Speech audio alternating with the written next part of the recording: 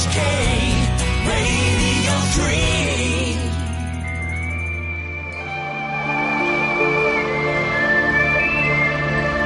Hello and welcome to Hong Kong Heritage on the Christmas weekend.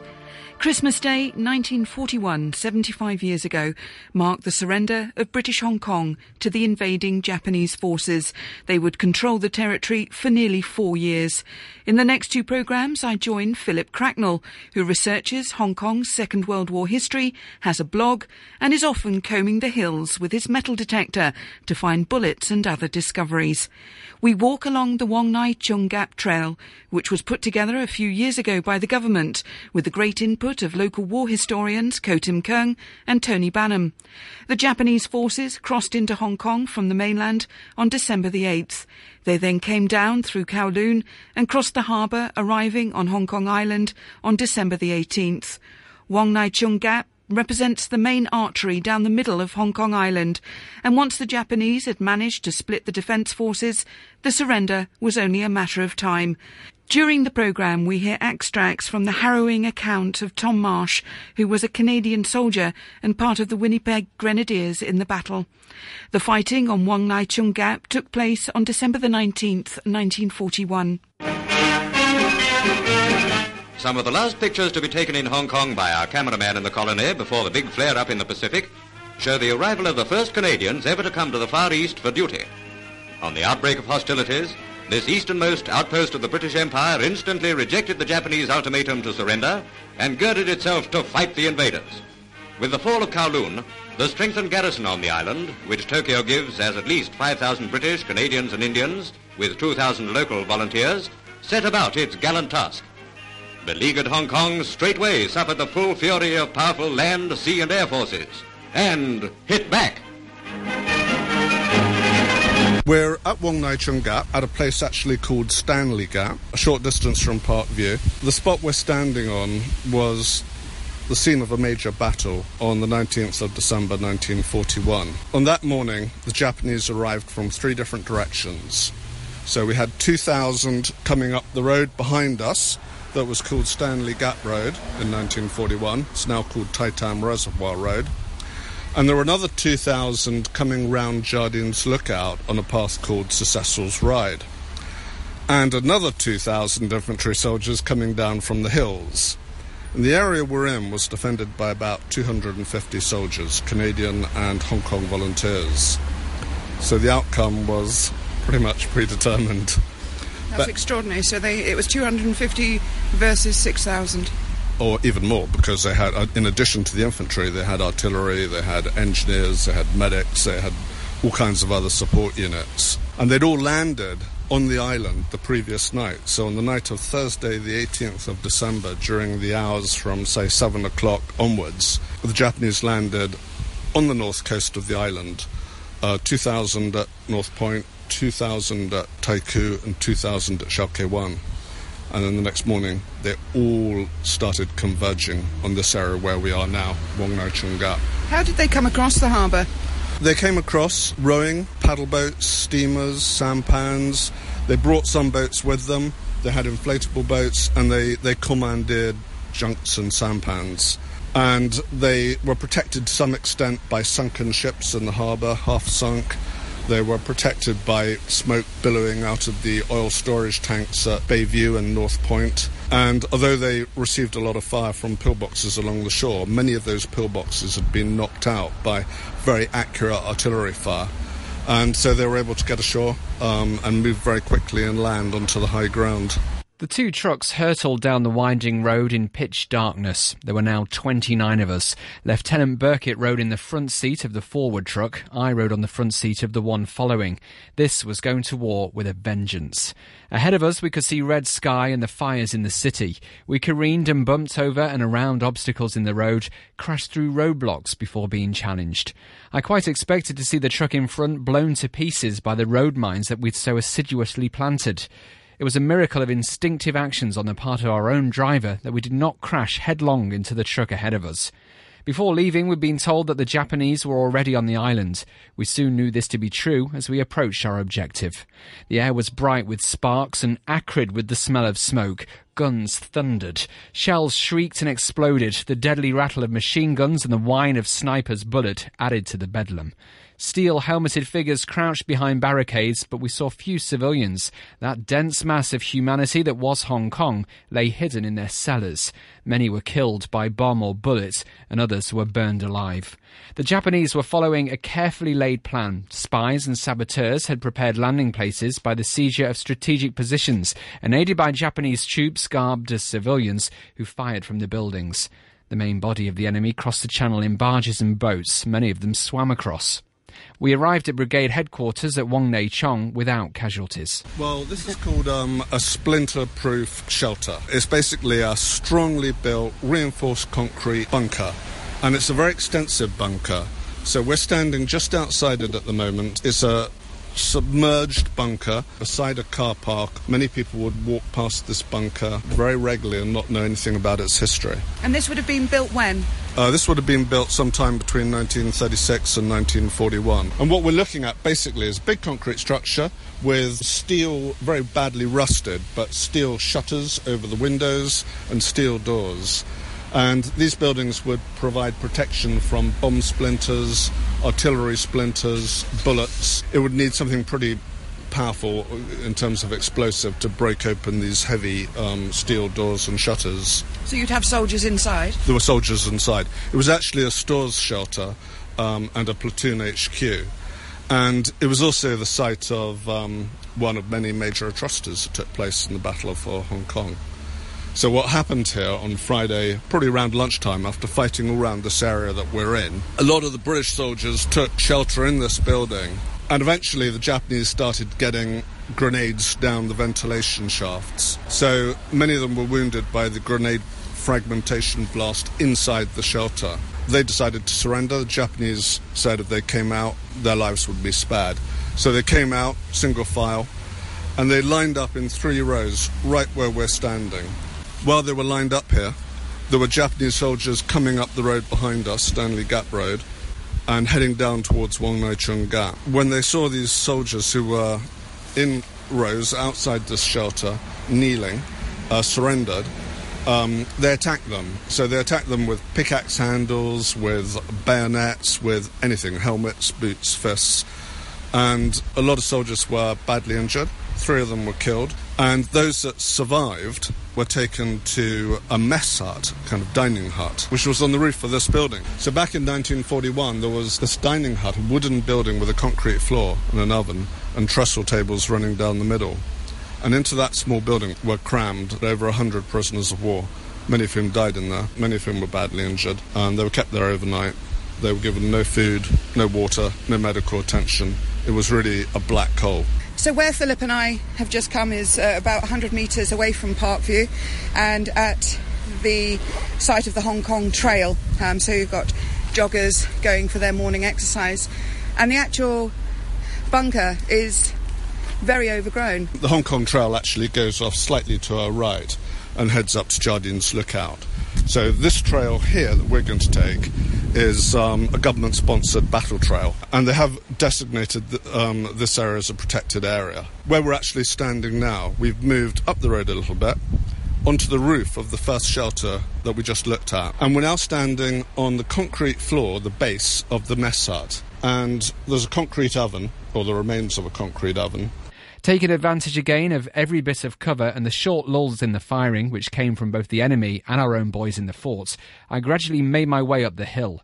Fortunately, my comrades had identified me, for I was not fired upon by them, and was able to reach the summit and tumble into the trench behind our pillbox. Here, the situation was indeed desperate. All but the seriously wounded were up top along the parapet, manning the machine guns or supporting them with rifle fire. The Japanese had brought their mortars to bear on the emplacements, and shells were exploding all around us. Being weak and dizzy and not being able to see properly, I was of little or no use. I almost passed out again, so I took cover inside the tunnel that ran to the partly underground chamber of the pillbox. Here I collapsed on the floor and tried to collect my senses. Several of the platoon, dead or desperately wounded, were lying in this inner chamber. The place was also being used to store ammunition and spare arms. At intervals, men came in to get ammunition or to dress their wounds. Suddenly there came a terrific explosion. They'd scored a direct hit on the pillbox. I was blown into the connecting tunnel flat on my face.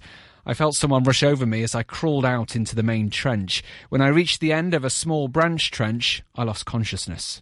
I awoke later in the afternoon to find a Corporal Britton lying across me.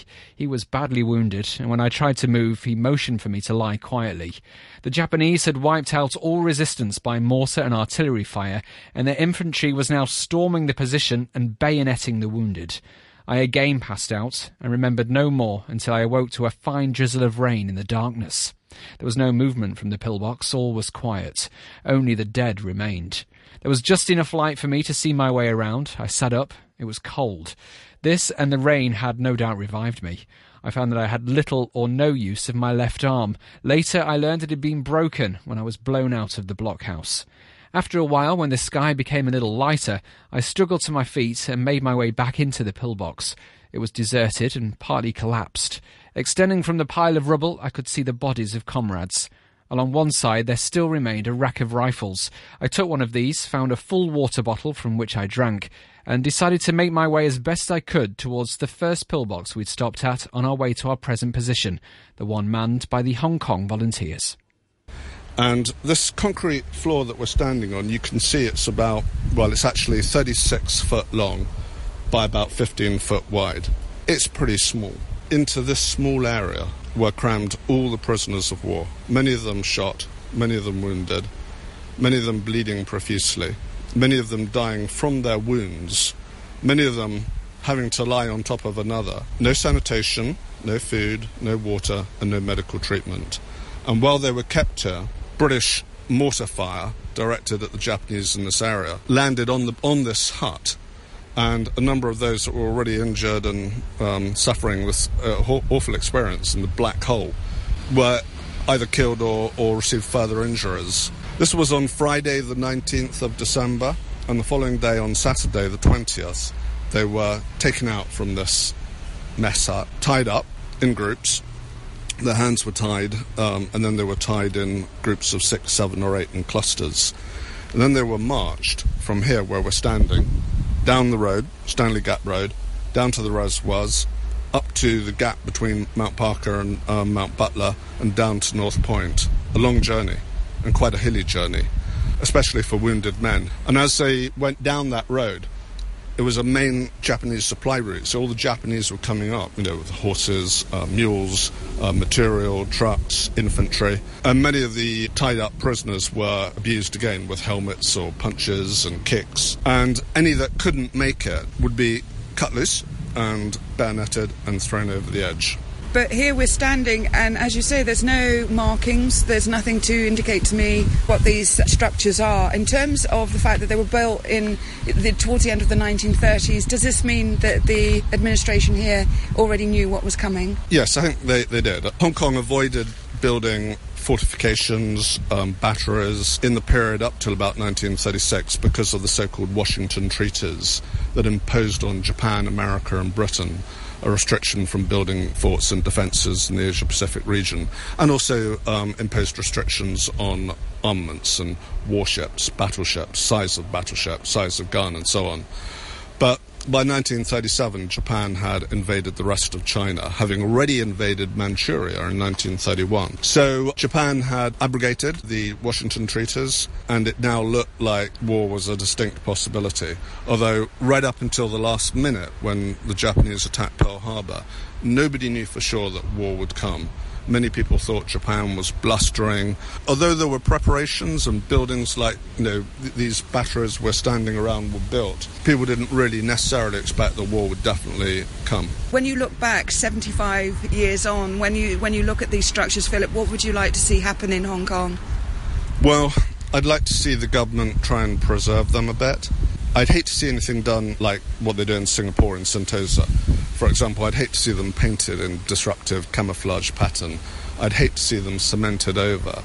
I'd hate to see them made into kind of ghastly tourist attractions. The beauty of these structures that we're looking at now are that they're in their original form. They haven't changed. I'm now going to show you a photograph taken in 1947 for war crimes trials of the place where we're standing. And in this photograph, you can see the magazine across the road. What's a magazine? Storage for ammunition. So as of the late 1930s, would you have had British Army personnel here in Hong Kong as a colonial administration, plus also Hong Kong volunteers, which were made up of a variety of different nationalities, and these were men who had other jobs, but then started having some form of military training in the expectation of an invasion. These men, would they just come out here on the weekends, or was there permanent personnel here? There were permanent personnel here. But in the run-up to war, before the Hong Kong volunteers were mobilised, they would have only come up here on weekends and for training. The army in 1941 was composed of the Hong Kong volunteers, about 2,000 men, and as you said, from many different nationalities. And the volunteers divided themselves into companies. So number one company, infantry, was made up predominantly of English expats, businessmen. Number two company was made up of predominantly Scottish. Number three company, which defended this area we're in, was predominantly Eurasian. Some of them had Chinese dads, so they had a Chinese name. Some of them had Chinese mums, and they would have a British name. And then there were two Hong Kong Chinese companies in the Hong Kong Volunteer Defence Corps, and there were two Portuguese companies. But within these companies, there were men of all kinds of nationality. Russians, there was really every nationality you could think of serving in the Hong Kong Volunteers. And then, of course, there was the regular army. So the regular army was represented by 2nd Battalion Royal Scots, 1st Battalion Middlesex. They were represented by two Indian battalions, a Rajput battalion and a Punjabi battalion. Very late in the day, in November 1941, they received reinforcements from Canada when two Canadian battalions arrived, the Winnipeg Grenadiers and the Quebec-based Royal Rifles of Canada. Yes, some very young men who were shipped over, very green, a lot of them, hadn't seen any kind of military service and very little training. But here, where we're standing by the Hong Kong Trail, I mean, what I also find incredible is that you'd have had a situation where people at that time would have been aware, obviously, that Hong Kong had a high chance of being invaded by the Japanese military. They'd moved south from Manchuria down south through China. It seemed very likely that they would enter Hong Kong. But I also find it incredible that for these people that just a few days before, so, and they're just looking at Hong Kong, they're being force-marched, and yet they would have seen that this was their home. It must be absolutely, I mean, it was dreadful, but surreal at the same time. Yep, and many of them had wives and children here as well, especially the volunteers. The women and children had been evacuated in 1940.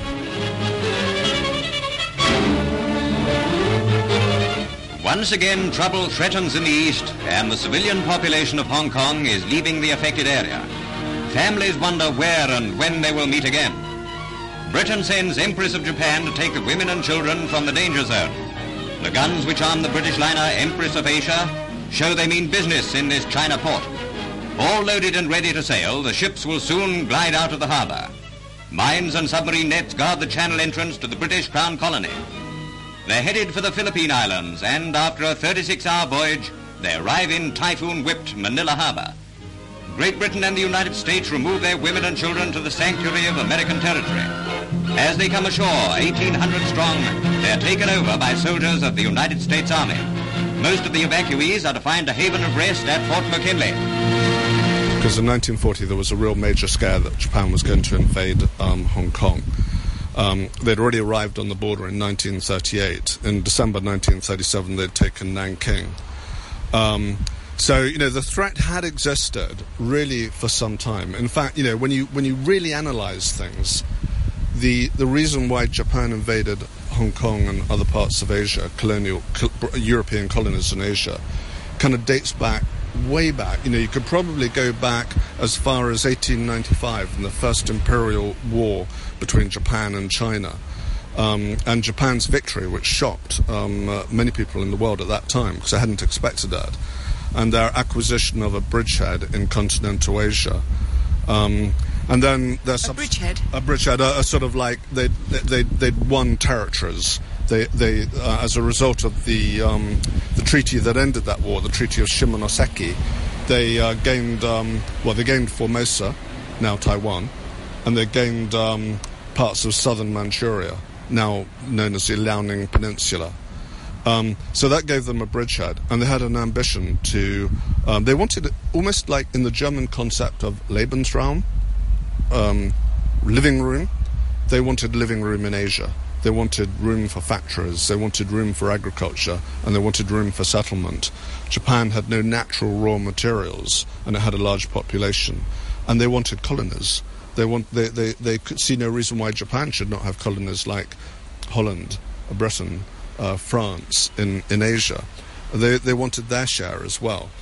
So, by 1941, the mantra was they wanted to free Asia from European colonialization, and they wanted to create a new order in Asia under Japanese dominance. And the mantra was Asia for the Asiatics, which appealed to a lot of people until they realized that the new landlord was actually much worse than the old one. In my 1947 photograph, which was one of the exhibits at the War Crimes Trials, everything that we've just been looking at, the large extended submerged or sunken bunker by the car park, the concrete floor of the mess hut, the magazine for the AA battery, are all shown in this photograph. I'm pointing to the photograph to a structure which was the command post for the battery behind us. And that building is still up there, shrouded in the trees. But right now we're standing next to a row of military-grade structures. If you go inside those structures, they're still very dry. You'll notice that they have steel hooks on the walls, which were used for bunks. And the bunks were basically stretchers. So during battle, they could unship the bunk and use it as a military structure. And they could sleep 3, 6 or 9 men. And they would also be used as stores, as platoon HQ, in addition to being used as accommodation. At home, I've got a World War II field telephone that either probably came from Singapore but could have also come from here. What always struck me about this box when I get it out of the cupboard is just how heavy it is, and just the kind of kit that these soldiers had to carry around was enormously heavy. Yeah, and that field telephone set that you have would be connected by cable, so they had telephone cable running everywhere. I mean, back in 1941, the only communications were basically telephone communications. So every battery, every pillbox was linked up by telephone cable. And when there was a lot of artillery or mortar fire, those cables could be severed. So they had linesmen out repairing the telephone cables, even while shells were falling all around them. Very dangerous job. And so it wasn't a great way of maintaining communication, but the only other way of doing it were runners. So runners would, leave one station, run to the other station to deliver a message, and hopefully they wouldn't be killed on the way or on the way back. They also made use of dispatch riders, many of whom were killed as they were motorcycling to deliver messages. So radio communication, pretty much non-existent, although the Japanese used it to some extent. So, based on the field telephone that I have, it was in a large metal box, and he would have strapped it round his shoulder, and then at the same time as this man who's the linesman who's probably putting out the line for this or the cable, so he would have had the phone and then be sort of circles of cable over his shoulder, or yeah, there would be basically they would have a coil, a big coil strapped to them as well, which they would unravel. Most of the field telephone sets that we used here were kind of like, they weren't really mobile, not that mobile. I mean, you could put it on your back and move it from one place to another. But once you put it in situ, it remained in situ with its cable connections. And also the young soldiers coming in from Canada, did they have the correct uniforms for this kind of temperature? I mean, obviously in December it would have been a little bit cooler. They had battle dress. Actually, oddly enough, the battle dress is quite thick, serge-like material. Oddly enough, it was the volunteers who had the rather thin uniform of shorts, khaki shirts and jerseys. So in many cases the volunteers were able to get battle dress from the Canadians. Canadians were quite well supplied. The only problem is their vehicles didn't arrive because they went on another ship, and so they never arrived in Hong Kong before the war started, and they ended up being diverted to the Philippines, where they were used by the Americans and then later acquired by the Japanese and used by them. In terms of clothing, the Canadians were pretty well prepared. The only problem for them was their vehicles. But the big problem for the Canadians was they weren't trained. They weren't properly trained for combat. They'd been doing garrison duties, one battalion in Jamaica and one battalion in Newfoundland. And when a study was done of the combat readiness of the Canadian infantry, they were classified with the lowest category, which is C, which means not combat ready. They shouldn't have been deployed into a war situation. But in fairness, nobody knew that a war was definitely going to come. So they thought that once the Canadians got here, they'd have time to train, time to get used to the 2-inch mortar, the 3-inch mortar, get used to the grenades, and get to know the topography of the island. But, of course, after they arrived, 3 weeks later, the war started. And not only did they not have their vehicles, their Bren gun carriers, their trucks, their motorcycles, they still hadn't had sufficient training. There hadn't been enough time. There was also insufficient weapons. There was a shortage of mortars, generally, and mortar ammunition. One of the biggest problems they had is they didn't know the island. If you said to them Mount Butler or Jardines Lookout, they wouldn't know where those places were. So it was very difficult for them not knowing the lay of the land. The British never expected to be able to defend Hong Kong. I mean, remember Winston Churchill said of Hong Kong, there is not the slightest chance of defending Hong Kong if the Japanese attack. I would rather take troops out than put more troops in. And because he said that, it's a little bit surprising that the Canadians were sent to Hong Kong a few weeks before war broke out. That is also the reason why there was a paucity of aircraft and naval assets. I mean, like aircraft, there are only 5. And they also moved quite a lot of the British Army out. They did. They had a policy called milking, where senior NCOs and officers were moved to other more important theatres of war. Naval warships had been moved to Singapore. Most of the British military was based in Singapore and Malaya. Those two places they thought could be held.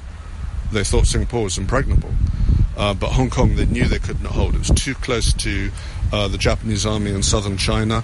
It was too close to Japanese airfields in southern China and Formosa, now Taiwan. So there were only 5 aircraft. They were obsolete. They were biplanes. They could only fly at about 100 miles an hour. They were useless. And they were mostly destroyed on the first day of the war. Navy, there were 3 destroyers. They were all First World War destroyers.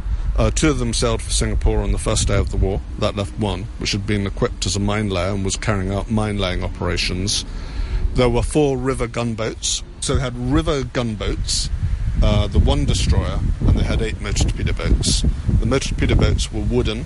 They were fast. They were lightly armed with Lewis guns. They also had torpedoes. So the Navy and Air Force were weak, only 5 aircraft. But there had been rumours about a squadron of fighters being sent up to reinforce the Air Force. And so when Japanese aircraft appeared in the sky early in the morning at 8 o'clock on Monday, the 8th of December, a lot of people thought they were the new reinforcements coming up from Singapore. They thought they were the Buffalo Brewsters that had been promised. And then, of course, they realised that they were Japanese aircraft. And Kai Tak was the first place to feel the brunt of war when it was bombed, and many of the civilian and military aircraft destroyed within the first hour. My thanks to Philip Cracknell, who runs a blog showing his finds in the hills, plus the other stories coming out about the Second World War here in Hong Kong. Next week we continue our walk while hearing more detail about that fateful day, the prisoners of war, and from Tom Marsh's diary. We also hear from David Bellis of Grulo.com. The Hong Kong History website has a special diary section with multiple accounts of the battle and subsequent occupation. You can sign up to Grulo, and those daily accounts from 75 years ago will be sent to you via email. Here's wishing you a lovely Christmas. Thanks for listening, and join me next week on Hong Kong Heritage. Hong Kong Heritage, produced and presented by Anna Marie Evans on this Christmas Day. You're tuned to RTHK Radio 3. Yeah, yeah, yeah. RTHK Radio 3. Don't encourage young people to drink or taste alcohol. Drinking adversely affects young people's brain development, as well as causing emotional problems and physical harm. Family members and adults should keep alcohol out of young people's reach. Be a responsible adult. Don't encourage or challenge young people to drink. For more information on young and alcohol-free, visit the Change for Health website of the Department of Health. Protect young people from harm. Say no to alcohol. RTHK Radio 3. 15 minutes before 7, it's time for The Essay, which explores faith, belief and mythology in the countries of the far north. And today the program is presented by writer Andrew Brown, who spent part of his childhood in Sweden during the 1960s. In the 70s, he married a Swedish woman and raised a family there. Today, he remembers how his mother-in-law was dedicated to keeping the Swedish Christmas traditions alive. Sigrid always cooked the same Christmas meal. A great boiled ham with mustard, little frankfurters that squirted and burst from their tough skins when attacked with a fork, a cold salad of herring and beetroot, boiled potatoes, and a sparkling seasonal drink, julmust, that tasted of ancient carpets. There was nothing else to accompany the meal but water or coffee. It would have been a dreadful violation to bring alcohol to the house. Not drinking, in the English sense of drinking, was almost all she had left of her religion by the time I met her, though you could tell the story another way and say that it was fear of alcohol and the determination to fight it which had cost her both her faith and her marriage. When I describe her like that, she doesn't sound the mother-in-law I would have chosen, but I loved her daughter, and we were lumbered with each other. I may not have been the son-in-law she'd have wanted, but I at least was lucky. I could not in the event have had a better one. She was one of the kindest people I ever knew, and one of the most humble, too. She taught her grandchildren to milk the lean cows that are kept on Swedish smallholdings, and all her life retained a child's appetite and relish for the world. She loved the seasons, the heat of sunlight or the bite of snow.